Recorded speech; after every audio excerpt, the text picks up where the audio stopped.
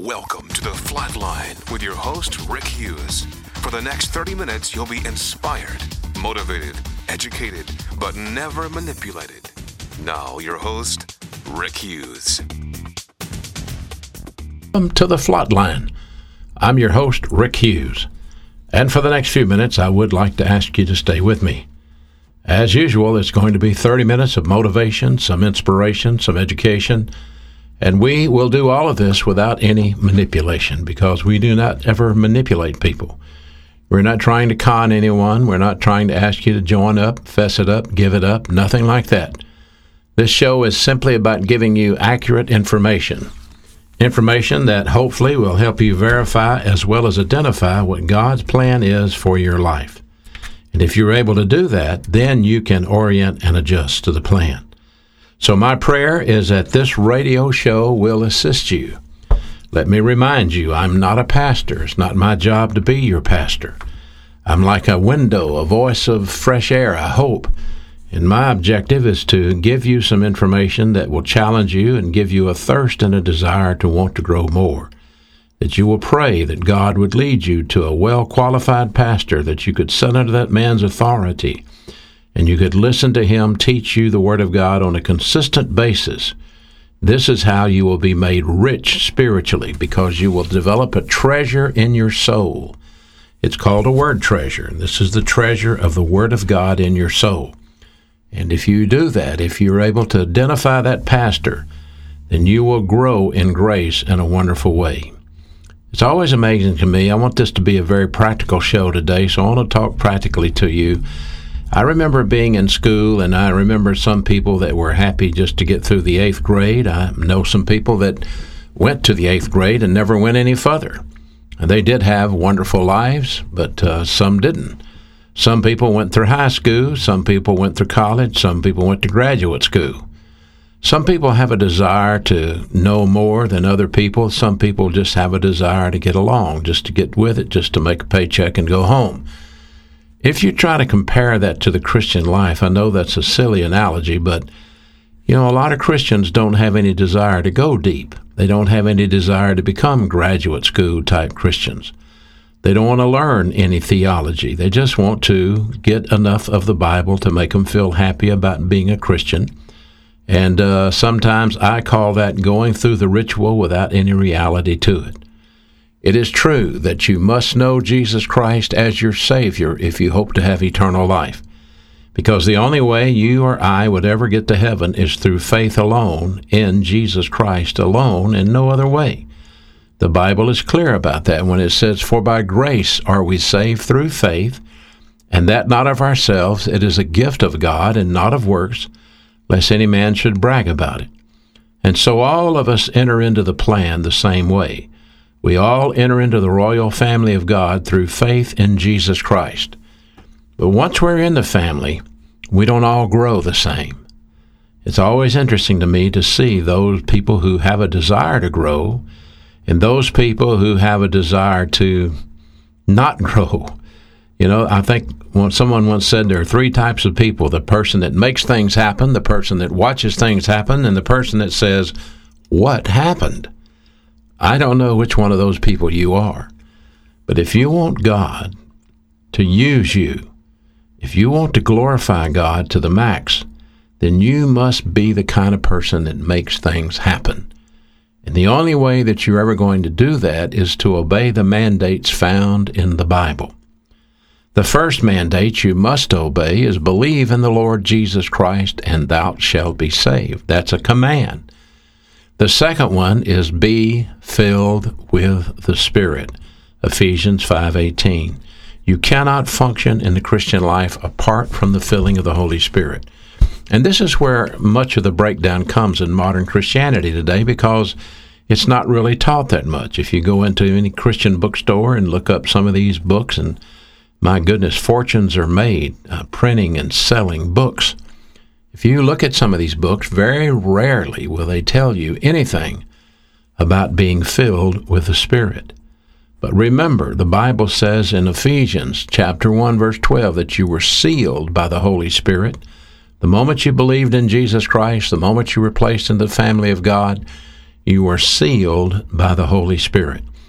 That's why Jesus said, no man can take you out of the Father's hand. My Father which gave them to me is greater than all, and no one, John 10:28-29, no one can take you out of my Father's hand.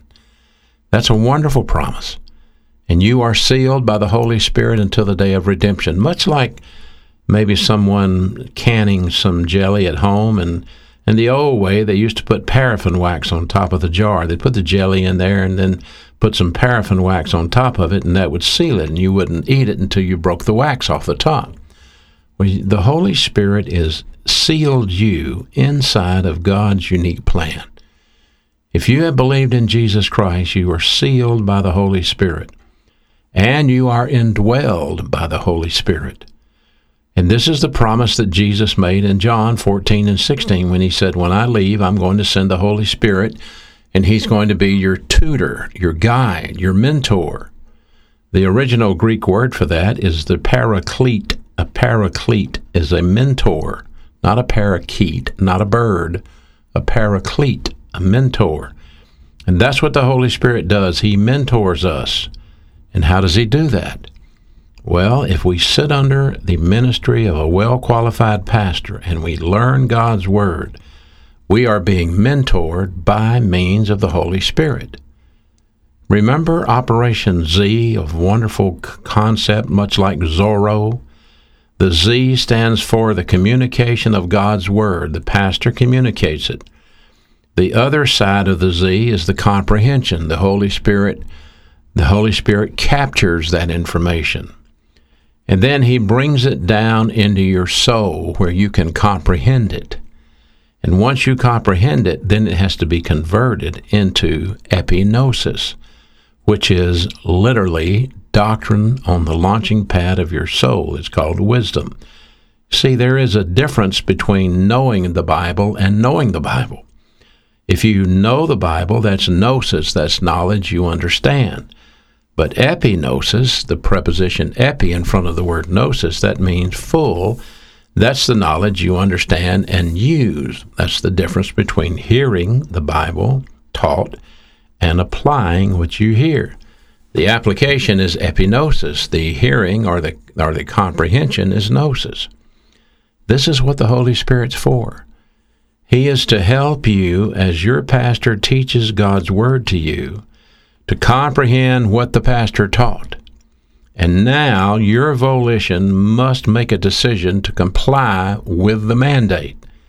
If you don't comply, that's up to you. You have the freedom and the privacy to say, yes, I will, or no, I won't.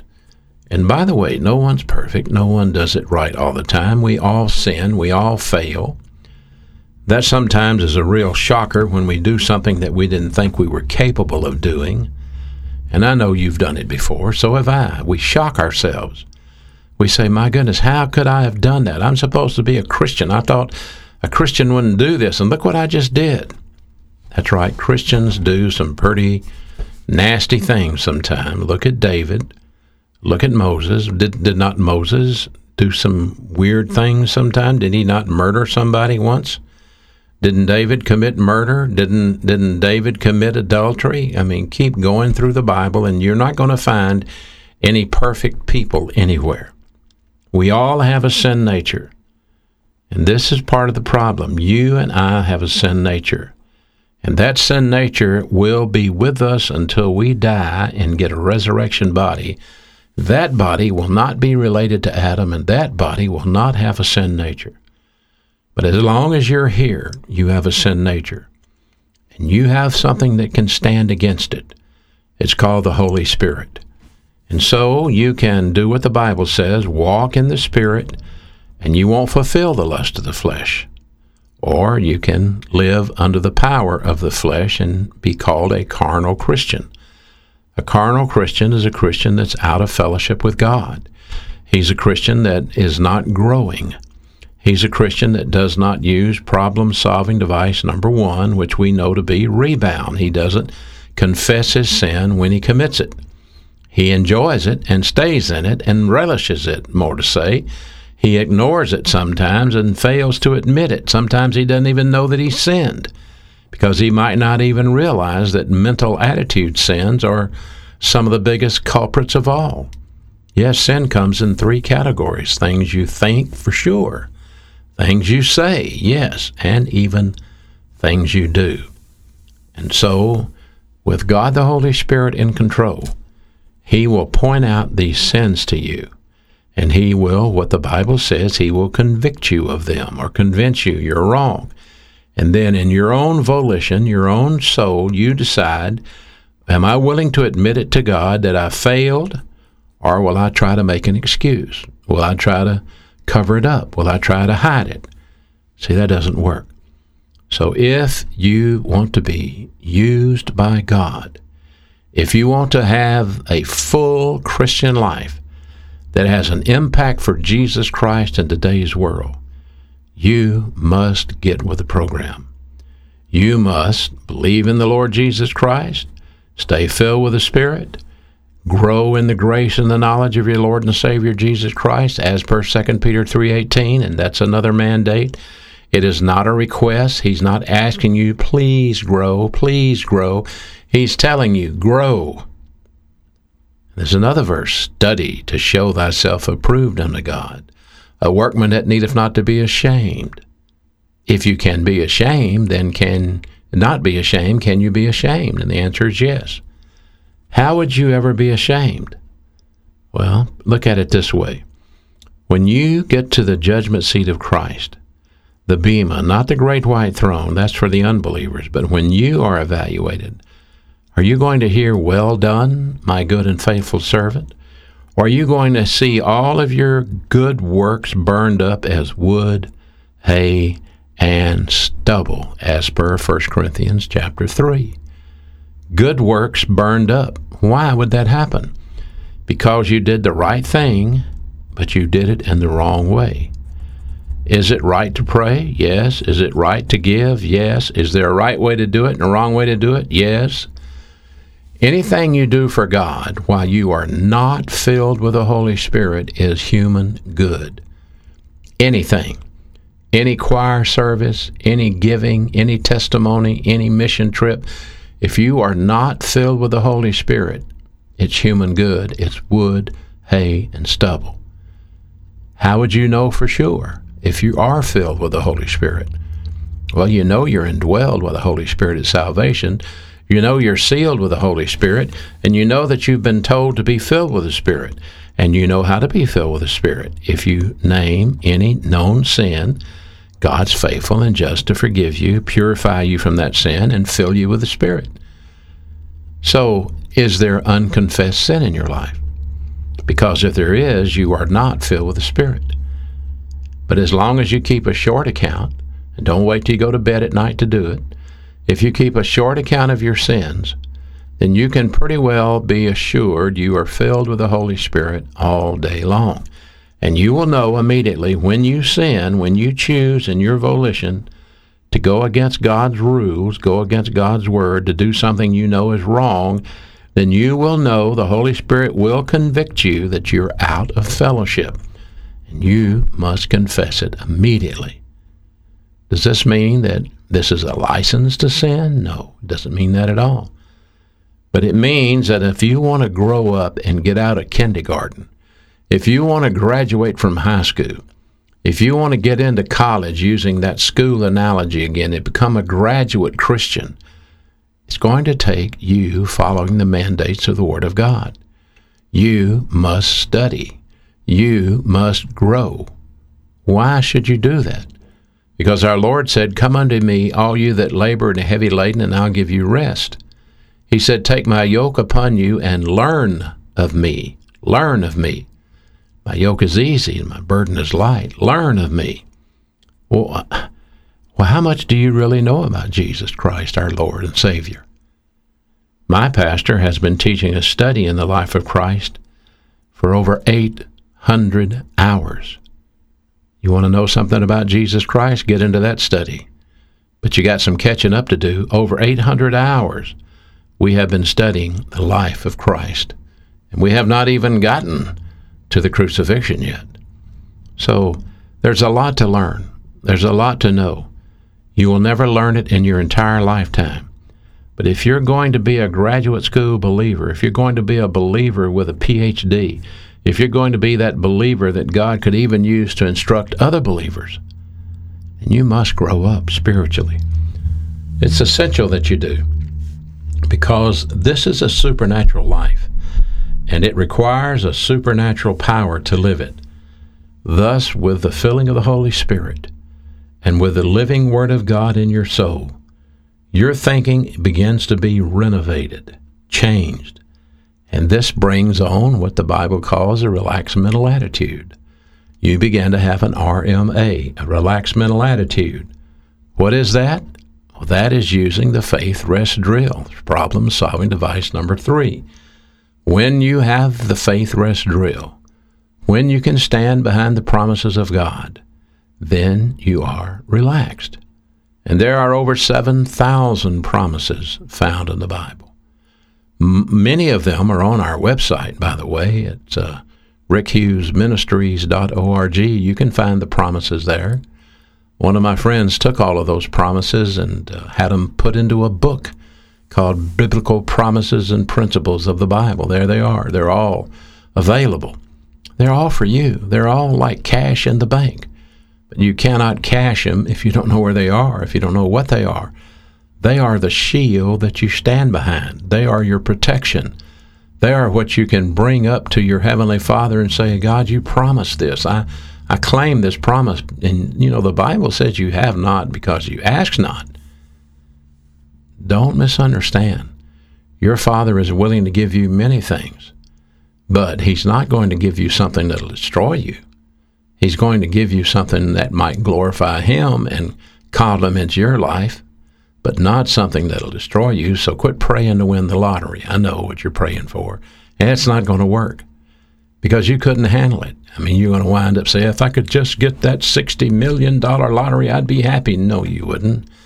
Unhappy people take their unhappiness with them wherever you go. You'll just be unhappy in more palatial circumstances, but you're still going to be unhappy because money's not the key to happiness. You should remember this. Jesus Christ said these words Himself. He said, happiness belongs to those people who hear my Father's word and who keep it. That's the secret to happiness. And so as you grow in grace, as you, using the school analogy, as you get into college and get into graduate school, this means your thinking is changing. You're learning the 10 problem-solving devices. You understand rebound. You understand the filling of the Holy Spirit. You understand the faith rest drill. You understand doctrinal orientation and grace orientation. You understand a personal sense of destiny. You understand personal love for God and impersonal love for others. You understand sharing the happiness of God and occupation with Christ. Those are the 10 unique problem-solving devices. And if you know them, and if you use them, if you learn them, then you can live an outstanding life in the devil's world, a supernatural life in the devil's world. Not a life without temptation, no. Not a life that guarantees you wealth and prosperity, no. But a life that guarantees you no fear, a life that guarantees you no worry, a life that guarantees you no stress, a life that guarantees you complete peace with God from knowing His Word, honoring His Word, living in His Word by means of the power of the Holy Spirit, and not living in guilt and shame and remorse because you drifted under control of your sin nature and you found yourself in carnality. You know, we live in the devil's world. And if you, like me, read the paper, listen to the news, you see the devil making ground every day. I'm afraid that our country, the United States of America, is changing quicker than we could have believed. We have become so obsessed with so many things that are so unnecessary. We spend so much time and so much money fighting things that are goofy, crazy. Our society is changing. People are worried about things right and left, and they think some politician is going to cure it. Maybe if we could elect this guy, or maybe if we could elect that guy. Well, sure, I have my favorite politician, but I know, and you know this too, that no man can change anything, because the Bible says, "Cursed is the man that trusteth in man." There's only one thing that can change this, and that's you and me. If we grow to be spiritually mature believers, then we become part of the anchor, part of the pivot in the nation that can deliver the nation. But we're not going to clean up the devil's world. See, this is what religious activism wants to do. Religious activism wants to clean up the devil's world. They want to shut down all the houses of ill repute and make sure that there's nothing on television but G-rated shows and on down the line. They don't want to see any sin of any sort. Well, it's the devil's world. You're not going to clean it up. People have sin natures. Anybody you elect to office, president, vice president, they're going to have a sin nature also. So you're not here to clean up the devil's world. That's not your policy. That's not your job. That's God will handle that. Your job is to grow in the grace and the knowledge of your Lord and Savior Jesus Christ. So if some Christian comes around and says, you need to get involved in politics and we need to clean up the devil's world, I'm just telling you, it's not going to work. If you will focus on your spiritual life, if you will focus on growing in grace, if you will get under a well-qualified pastor and begin to study God's Word every day, keep a notebook, keep notes, and go back over it and look at this stuff and learn this stuff and apply this stuff, you will deliver your nation. You will do it because you will be part of the pivot. You will be the anchor. But if you get involved in politics and you waste your energy and your time supporting some candidate that has a sin nature that you think is going to turn things around, you're kidding yourself. It won't happen. The only thing that will turn the course of history around for this nation, what we're facing right now, is a spiritual revival. And the only way that's going to happen is through some sort of awakening. Right now, I don't see that awakening on hand. I don't know that you'll ever see another evangelist like Billy Graham or someone like that who held mass crusades and many, many people came to Christ. I don't know that you'll ever see that again. And I don't know what you'll see in the future as our country changes, as our attitude changes about Christianity and people that are Christians begin to be demonized and marginalized in the devil's world, even in the military, even in schools and institutions where it shouldn't be. All of a sudden we find God being forced out of the public venue, and we find people that are looking for answers in the devil's world, and there are no answers except the ones the devil gives. And so you can't clean it up. You want to grow up? You want to have an impact? You want to be that man of God, that Gideon in your generation? Then learn God's Word and grow to spiritual maturity.